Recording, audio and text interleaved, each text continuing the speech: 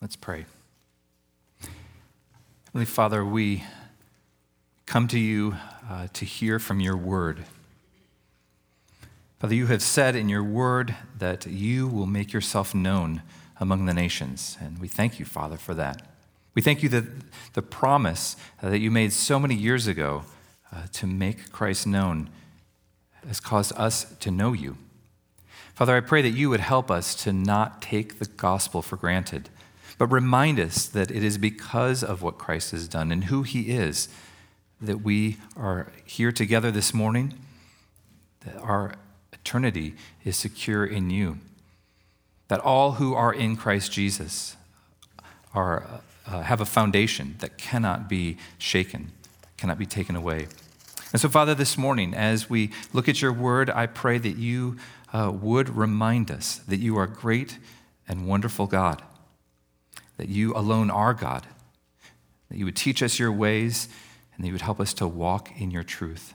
Unite us, unite our hearts, Father, in the fear and trembling of your name, knowing that you alone are good. So we ask that you would do this for the glory of your Son. In Jesus' name, amen. Well, in the book of Acts, chapter 16, we are shown an amazing story. Right? Paul and Silas have been thrown into prison for preaching the gospel. They were in the city of Philippi, and in Acts chapter 16, verse 25, the text tells us that about midnight, Paul and Silas were praying and singing hymns to God, and the prisoners were listening to them. And suddenly there was a great earthquake, so that the foundations of the prison were shaken, and immediately all the doors were opened, and everybody's bonds were unfastened.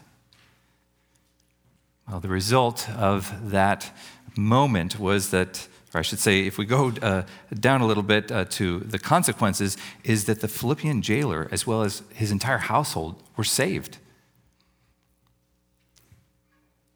What we find in Paul is an incredible picture of a man whose faith in Christ was unshakable. He was a man who in the midst of his prison, was singing psalms and praying to God, and God did amazing things. Paul's life was one of suffering, but also one of great faith. The glorious grace of Christ had saved him, and so he wanted others to know of that same freedom and assurance of Christ's saving love. And so he was willing to preach the gospel even if it cost him. What we see throughout the letter of Colossians is that same heart on display. Right? He wants them to know the gospel, and he's willing to suffer for it. And so Paul was writing to these believers while he was in prison. This is a church of people he'd never met, people he had, maybe a few he'd met, but the majority of people he'd never met, he'd never visited.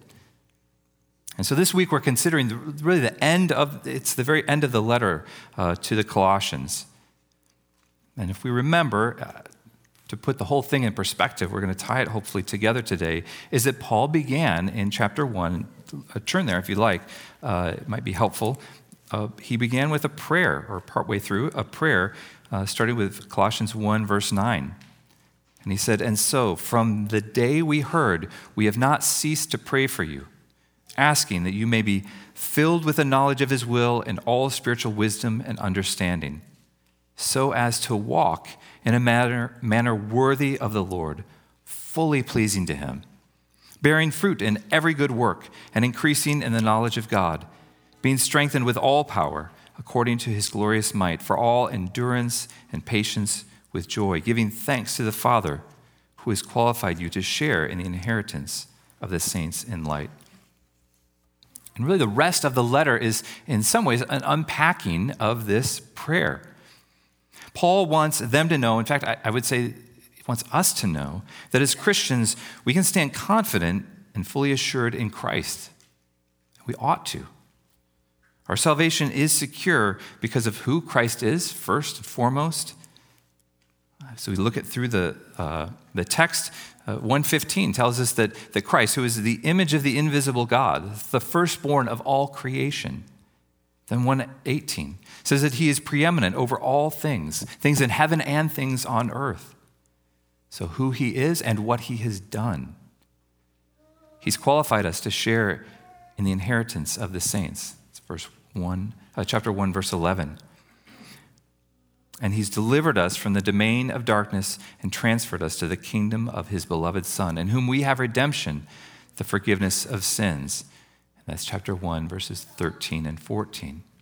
And then in Colossians 2, 13 and 14, he says, "And you who were dead in your trespasses and the uncircumcision of your flesh, God made alive together with him, having forgiven all of our trespasses by canceling the record of debt that stood against us with its legal demands.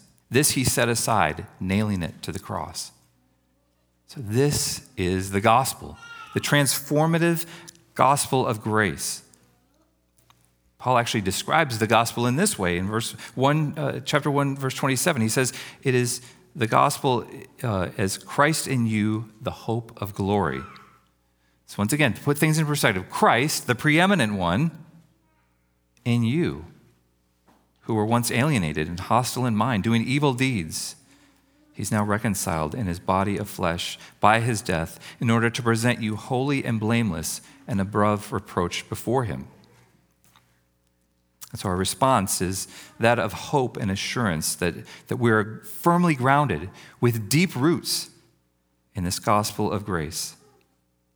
A response of thanksgiving, a response of a changed life are the only two appropriate responses. That's where Paul begins the letter, and that's where he wants the Colossians to be as he then talks about how their lives ought to be changed. Recently, actually this last week, a friend showed me a video that she took of her daughter in the Discovery Museum in Milwaukee. And if you haven't been there, part of the museum is an aquarium. So in the aquarium, you're able to walk through this huge tank. And so there are windows on either side and on the ceiling and on the floor. If you've ever been there, so you're walking through a tube, there's fish all around you. And in the video that she showed me, it was of her 3-year-old daughter's reaction to the glass floor. Right? She stopped for a second, right? She could see that her older brothers had gone ahead and they had already walked ahead of her, but she was not so sure. As she looked down, it looked just like a step going into the water. So she sat down, like she was going to get in the water. I don't know what she was thinking, but the thing was, she was not comfortable, it didn't seem, in that video. And you can't blame her, right? Because it didn't look safe. It didn't make sense in her 3-year-old understanding of how the world works. But I think we often act the same way. We understand the truths of the gospel. Everything that was said, that Paul laid out here, we understand all of those truths, but we struggle with living in light of those gospel truths. We might even look at older, more mature Christians out ahead of us, living their lives in ways that reflect firm faith. But unless we're growing in Christ, it doesn't look safe. It doesn't feel like it's secure. And so we struggle. In the letter, then, Paul is trying to build an argument. In chapter 3, verse 1, he says that we have been raised in Christ, so we should seek the things of Christ, putting to death what is sinful and putting on the character and love of Christ, so that, chapter 3, verse 17, whatever you do in word or in deed, do everything in the name of the Lord Jesus, giving thanks to God the Father through him. And so Paul is grounding the believers in the gospel and encouraging them toward greater maturity in Christ. He wants them to see just how much Christ has done for them to radically change who they are and by what he has done. He wants them to be filled with the knowledge of God and his will and all spiritual understanding. Right? That was what he prayed at the beginning, so that they could walk in a manner worthy of the Lord, fully pleasing to him. He wants them to experience the same joy of bearing fruit in every good work and to experience the awesome wonder of continuing to grow in greater knowledge of God. He wants them to grow into greater maturity. He doesn't want them to waste their lives being afraid to kind of step out onto the glass, to live their lives of faith. He doesn't want them to waste their lives pursuing the things of the world. He calls them to live their lives rooted and grounded in Christ. And so that is the call of a Christian, right? It's to live our lives rooted and grounded in Christ, growing in faith. It's not just for older Christians, it's for every Christian. There's an expectancy that if we are indeed rooted and grounded in Christ, that we will be growing and maturing in our faith. And so as we look at these last verses in the text, we see a call to steward our lives with that intentional gospel focus, remembering who we are and what Christ has done, to live with an intentional gospel focus.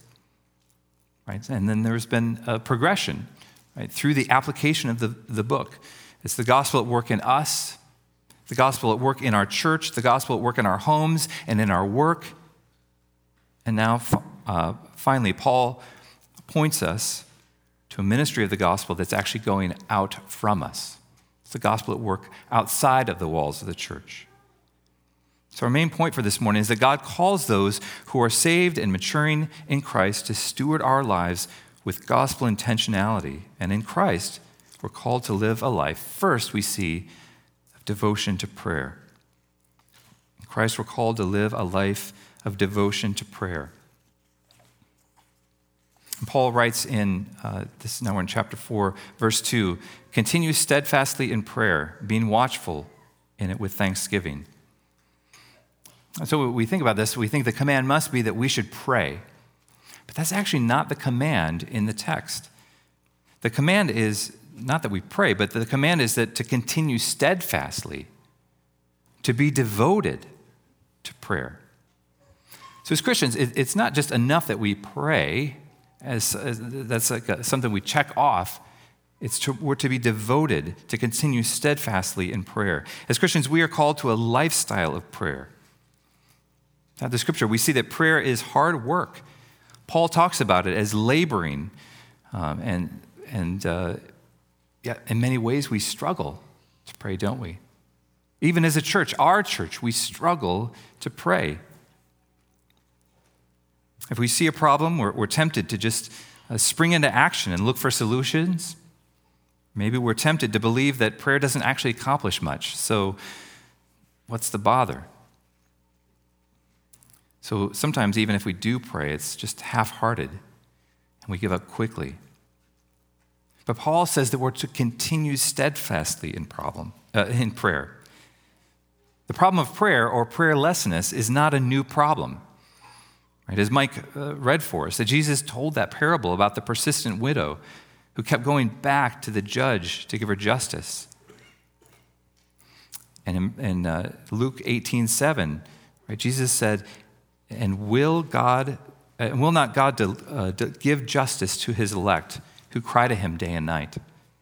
Will he delay long over them? I tell you, he will give justice to them and speedily. Nevertheless, when the Son of Man comes, will he find faith on earth?" What does he mean, will he find faith on earth? Well, prayer is an act of faith. It's trusting that a God who we cannot see is listening and cares about us. He cares about our needs. And as we cry out in prayer, we're trusting that he hears us. We're trusting that he loves us, he wants the best for us, and that he will respond. But even in Jesus' parable, what does he say? He says that he told them this parable so that they would always pray and not lose heart. So even the swift answer that Jesus promises is not necessarily swift according to our timing. I mean, we want to pray and get an answer, right? Imagine having to pray and wait. It's often what causes us to stop praying. But Paul says, continue steadfastly in prayer and be watchful in it. As Christians, we are called to live a life of prayer, a steadfast devotion to prayer. We're called to live our lives with an intentional gospel orientation in our prayers. Part of that orientation is praying, going to God with our requests, our burdens, our needs. It's asking God for his help, for courage to say things like no to sin. courage to say yes, to walk in obedience. And so he says to be watchful in our prayers. So as we pray, he tells us to pray with our eyes open to what's happening around us. Right? Pray that in light of what's happening. So we don't just pray out of a book, but be watchful in our prayer. And being watchful also is a call to not be caught off guard by times of trial or suffering. Think about the words that Jesus spoke to his disciples in the Garden of Gethsemane. Jesus knew what was coming. And so in Mark chapter 14, he said, "Watch and pray that you might not fall into temptation." So we're called to continue steadfastly in prayer and be watchful in it. Our life of prayer is meant to help us to live our lives in constant communication with the God who loves us, rightly giving thanks and credit to God for the work that he has done and that he is doing. Right? As we are in constant prayer, it helps us to be watchful to see his handiwork, to give him credit for what he's doing. Oftentimes, God is at work in the midst of us, and yet we overlook it completely. And then Paul, though, he says, he turns the prayer, the request then to them, and he asks the Colossians, in their watchfulness, in their prayerfulness, to pray for him, to pray for Paul. He asking for God's help in making the gospel known to others. So Paul wants them to pray for him. Verse 3, he says, at the same time, pray also for us, that God may open to us a door for the word, to declare the mystery of Christ, on account of which I am in prison, that I may make it clear, which is how I ought to speak. What Paul's asking for them to do is partner with him in his work of the gospel.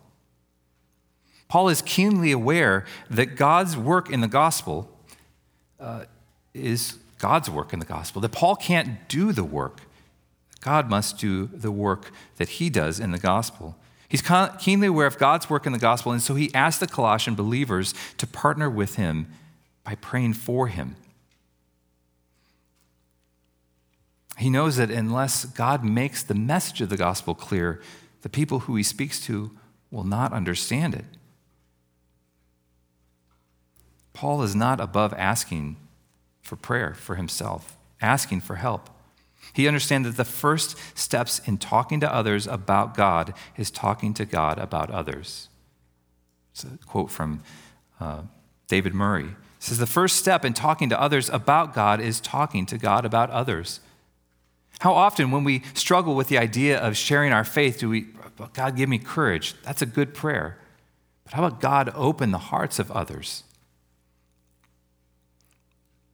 And so he asked them, he says, ask God to open a door for the word.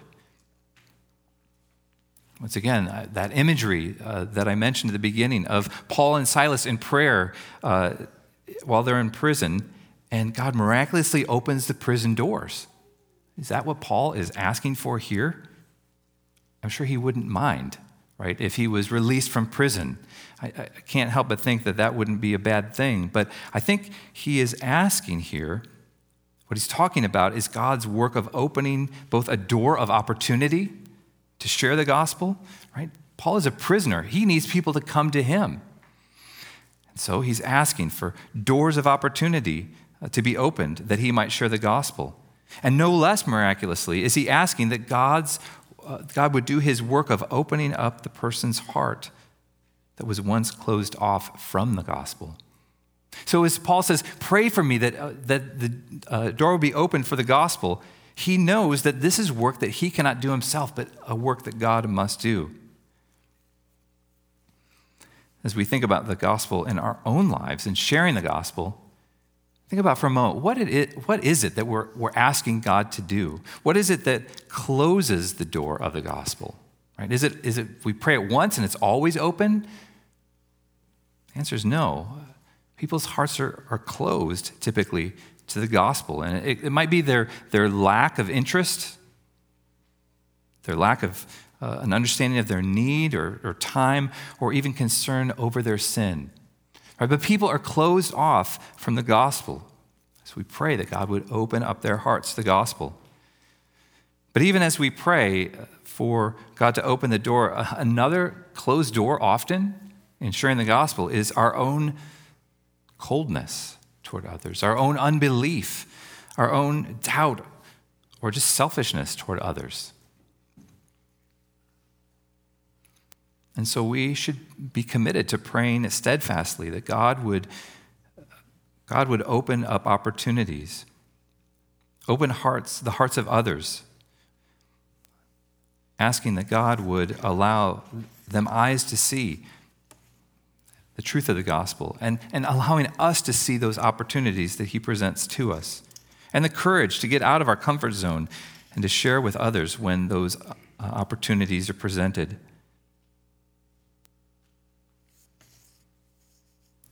Paul also then asked them for clarity.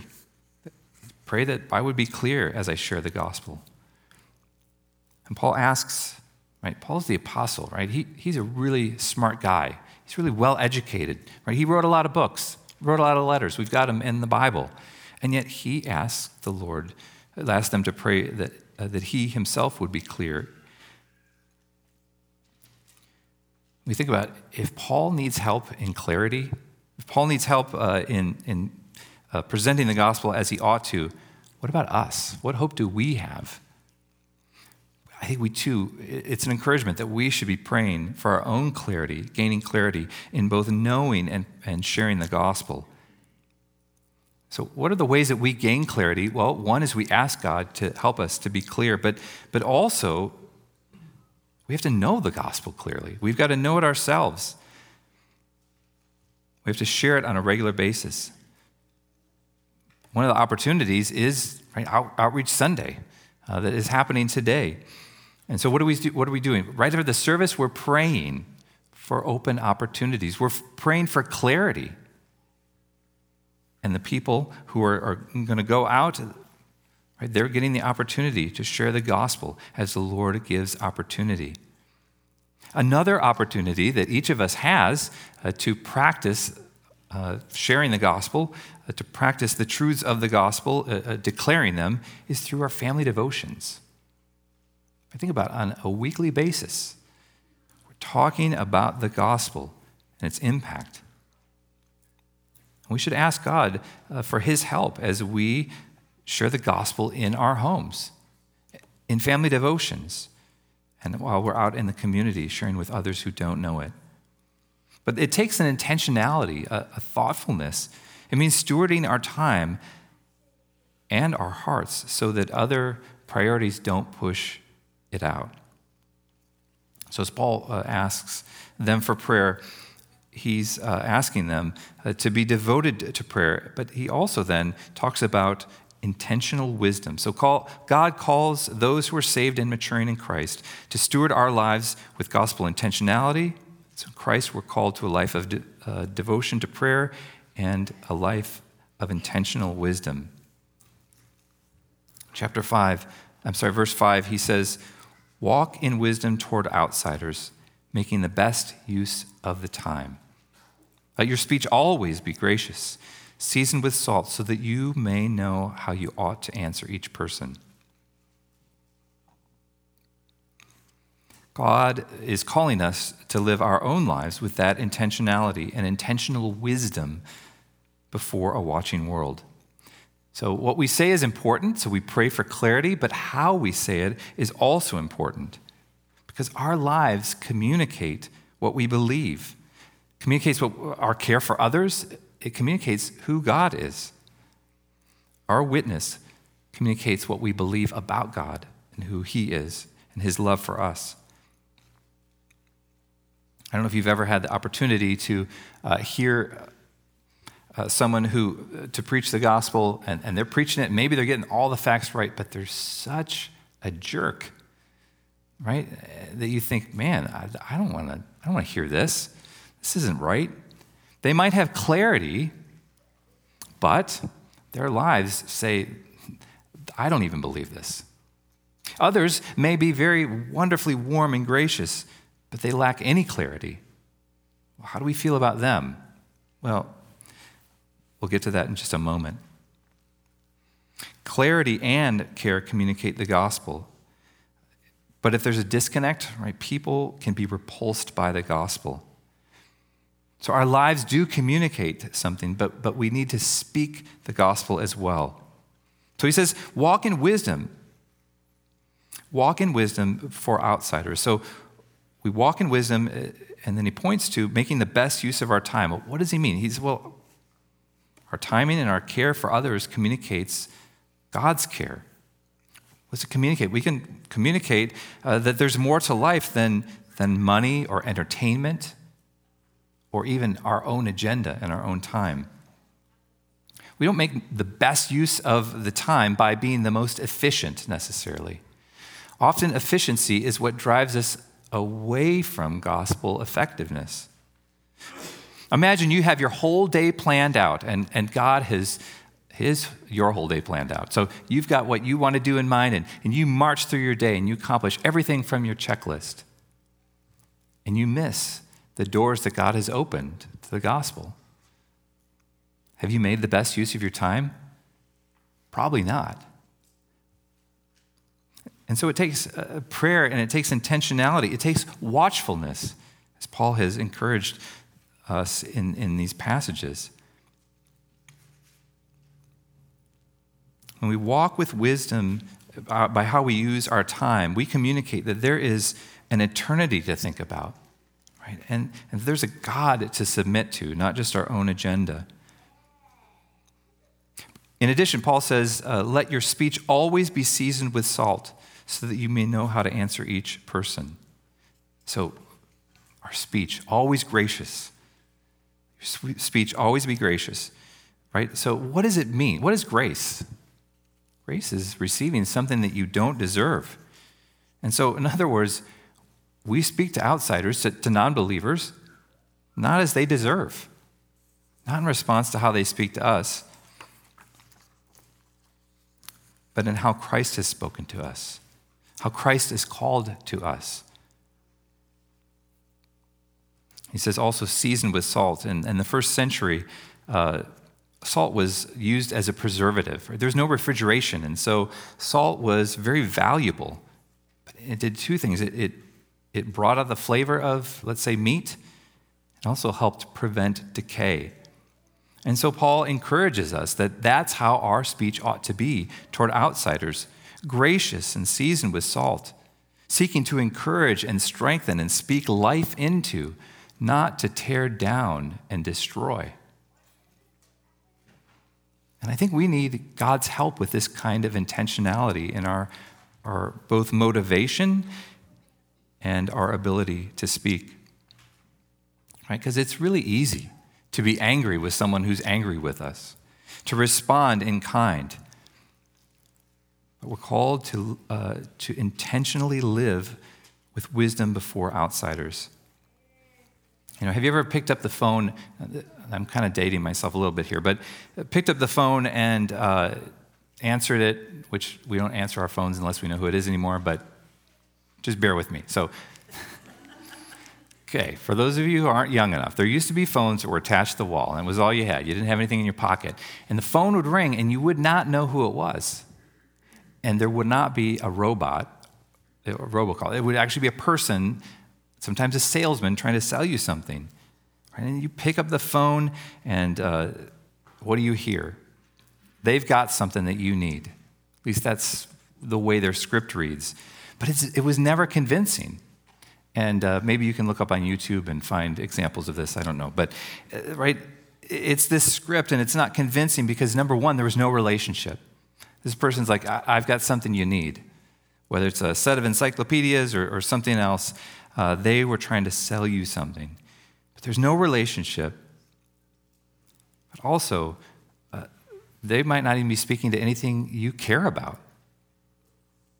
They may not be speaking to anything that is of concern to you. And so when he says, speak with wisdom toward outsiders, that you may know how to answer each one of them, part of that is knowing the people that we're talking to. One of the things that Les has shared with me is when they go out in the community, what do they ask? How can I pray for you? This is not a long-term relationship, but it is one where they're seeking to hear from other people, to minister to them. Right? Because there's one script doesn't match everybody's life and need. We can't just share the gospel with one script and think that everyone is going to be convinced by it. Different people have different questions, and our lives will speak individually to different aspects of the questions that they might have.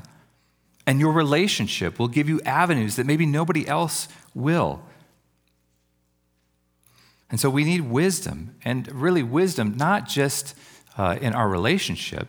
There's wisdom there, not just in hearing from them, not just an emotional IQ, but also divine wisdom from God himself, that he will teach us what we ought to say, that he will be leading and guiding the way, that he'll be preparing the person's heart to receive the gospel. That God calls those who are saved and maturing in Christ to steward our lives in such a way, to spend our lives in such a way that it's with gospel intentionality that we move through our days, through our weeks. And our devotion to prayer is what helps us to live with that intentional wisdom. Our speech, right, communicates what we believe. Our lives communicate what we believe. God is the one who brings clarity to our speech, ultimately, gives them a receptivity to the gospel. So in these closing words, right, Paul is laying out in his request to them both a life of devotion to prayer, a life of intentional wisdom, and 3, a gospel partnership. And there's a lot of names in this last section, and there's a lot of specific instructions in this last section. I just want to highlight a few things that we see in Paul's closing words. See, Paul is, once again, writing to these people that he's never met himself. And so he sends instructions to them, and he also sends greetings from people that they know. So one of the things I want to highlight in Paul's closing is Paul is dealing with the various people connected to his own ministry, the ones especially connected to the Colossian believers, ones that they know. And as he does so, he speaks words of encouragement. He sees all of these people that he's naming as their gospel partners. They are at work for the gospel, for the sake of the Colossian believers, either in supporting Paul as he ministers to the Colossians, or some in their own labors for the Colossians. But he speaks words of encouragement. Verse 7, he says, Tychicus will tell you about my activities. He's a beloved brother and faithful minister and fellow servant in the Lord. I have sent him to you for this very purpose, that you may know how we are and that he may encourage your hearts. And with him, Onesimus, our faithful and beloved brother, who is one of you. They will tell you of everything that has taken place. So this encouragement, he said, I sent Tychicus to you so that he might encourage you. He knew Tychicus. Must have been an encouraging guy. And so he sends him with the ministry of encouragement. He also, listen to how he describes him. I mean, Tychicus is there reading this, and here Paul says of him, he says that he's a beloved brother, a faithful minister, and a fellow servant, or that word is slave, directly translated, in the Lord. So he's a beloved brother and faithful minister and fellow slave in the Lord, servant in the Lord. He's affirming this work that Tychicus is doing, and he's saying Tychicus is going to tell you all about us, and if you have any questions, you can ask him, and his purpose there is to encourage. And with him, we're also sending Onesimus. I know we've talked about who Onesimus is. He was a runaway slave who had found Paul somehow and had come to faith. Listen to how he describes Onesimus. He says, Onesimus, our faithful and beloved brother. He never once calls him a slave. Our faithful and beloved brother, who is one of you. So here Onesimus is coming back home, a runaway slave, one who maybe some people think ought to be put back into slavery. Paul doesn't call him a slave. Paul says he's one of you. So Paul's heart is toward encouragement, toward all of these brothers and sisters. Paul shows his love for them by calling them beloved, by pointing out their faithfulness, and even by elevating Onesimus in his own standing.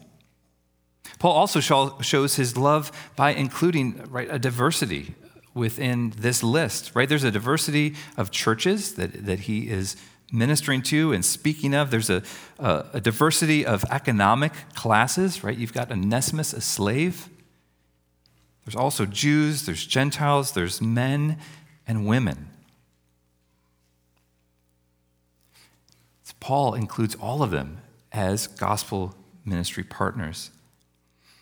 And then he exhorts them to encourage others. He tells them to welcome missionaries. He tells them to pray for others. And then listen how he describes Epaphras in verse 12. He says, Epaphras, who is one of you, so he's a guy you know, a servant of Christ Jesus, he greets you. He's always struggling on your behalf in his prayers, that you may stand mature and fully assured in all the will of God. For I bear witness that he has worked hard for you and for those in Laodicea and Hierapolis. What is he praying? He's praying this exact same prayer that Paul began the letter with. Paul's saying that Epaphras, he has worked harder for you than anyone. And how has he worked harder for them than anyone? Through intentional prayer. And so it gets back to the beginning, that Paul is encouraging them as they're growing in Christ to become like he is, to become like Epaphras is. And he's supporting them by his prayers, and others are supporting them in prayer so that they might grow in maturity. Often when we think about discipleship, we think about growing in our knowledge, which is a good thing. We think about knowing more about the Bible and how to present the gospel, about reading the Bible and learning who God is, All wonderful things. But there's one thing that we become a little uncomfortable talking about, and that's how we live out the gospel. That's the implications of the gospel. But you look at all of Paul's letters, the first half is who we are in Christ. The second half is how we live out our lives now that we are believers.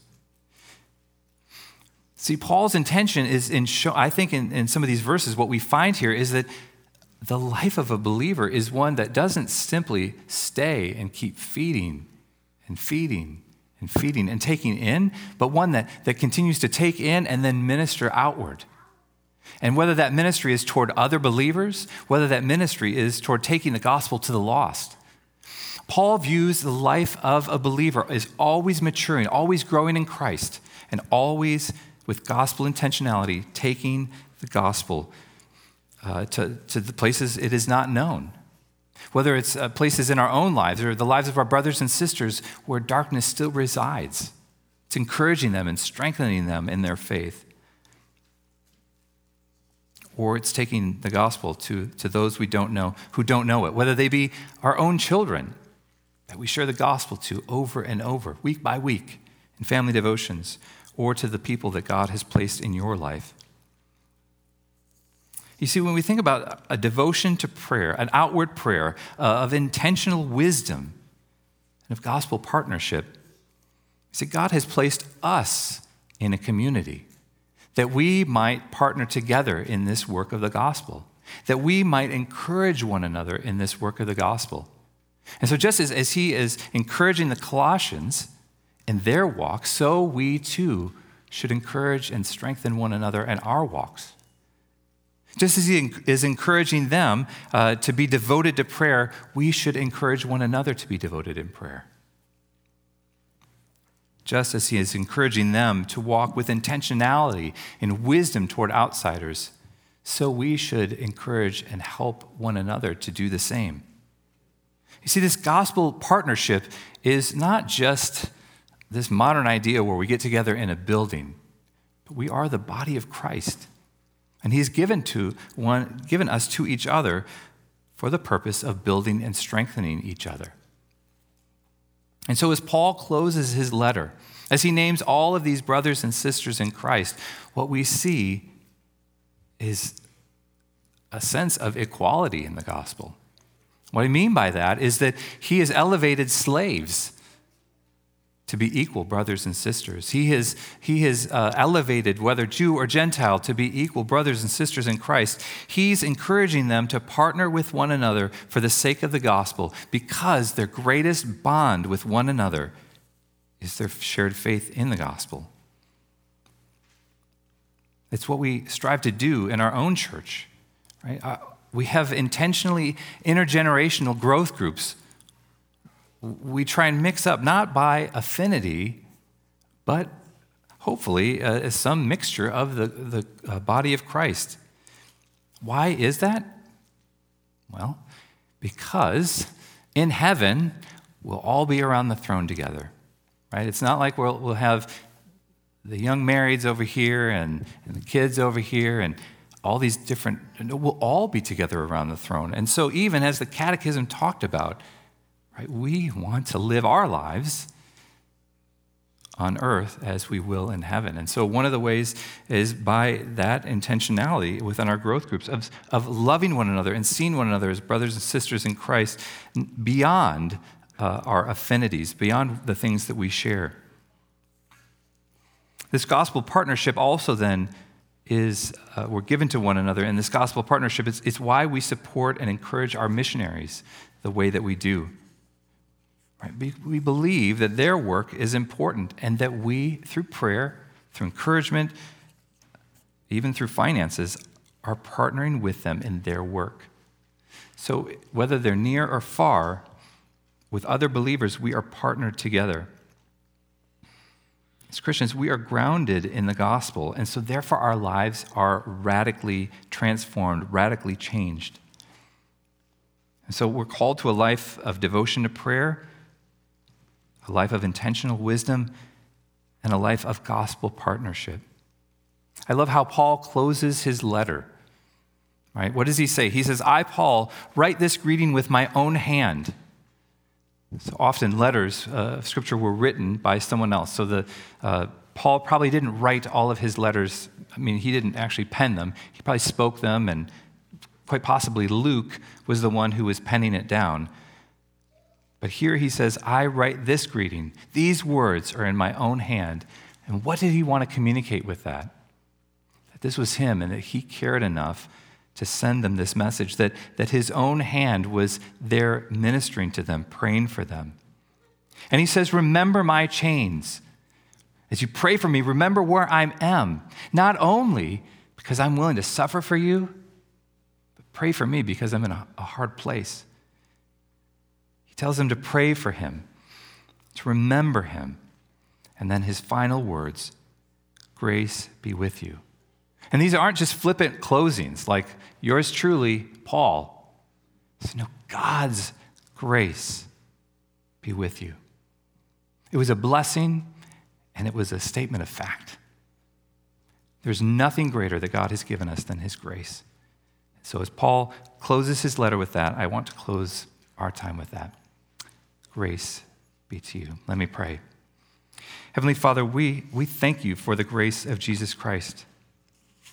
We thank you that Paul, who was an apostle and was very good at what he did in sharing his faith and gave us this example of not only gospel partnership, but humbly asking for others to pray for him. I pray that you would be at work in us, causing us to be a praying church, to be a people who are of prayer. And I pray that you would help us to partner together and encouraging one another in this work. Father, Christ is altogether lovely, and I pray that he indeed would be our greatest treasure, and that together we might come together and give him glory. Help us to encourage one another when we are feeling low and need our eyes lifted to see Jesus, and that we might come together and celebrate with one another our risen Savior. We ask this in Jesus' name. Amen.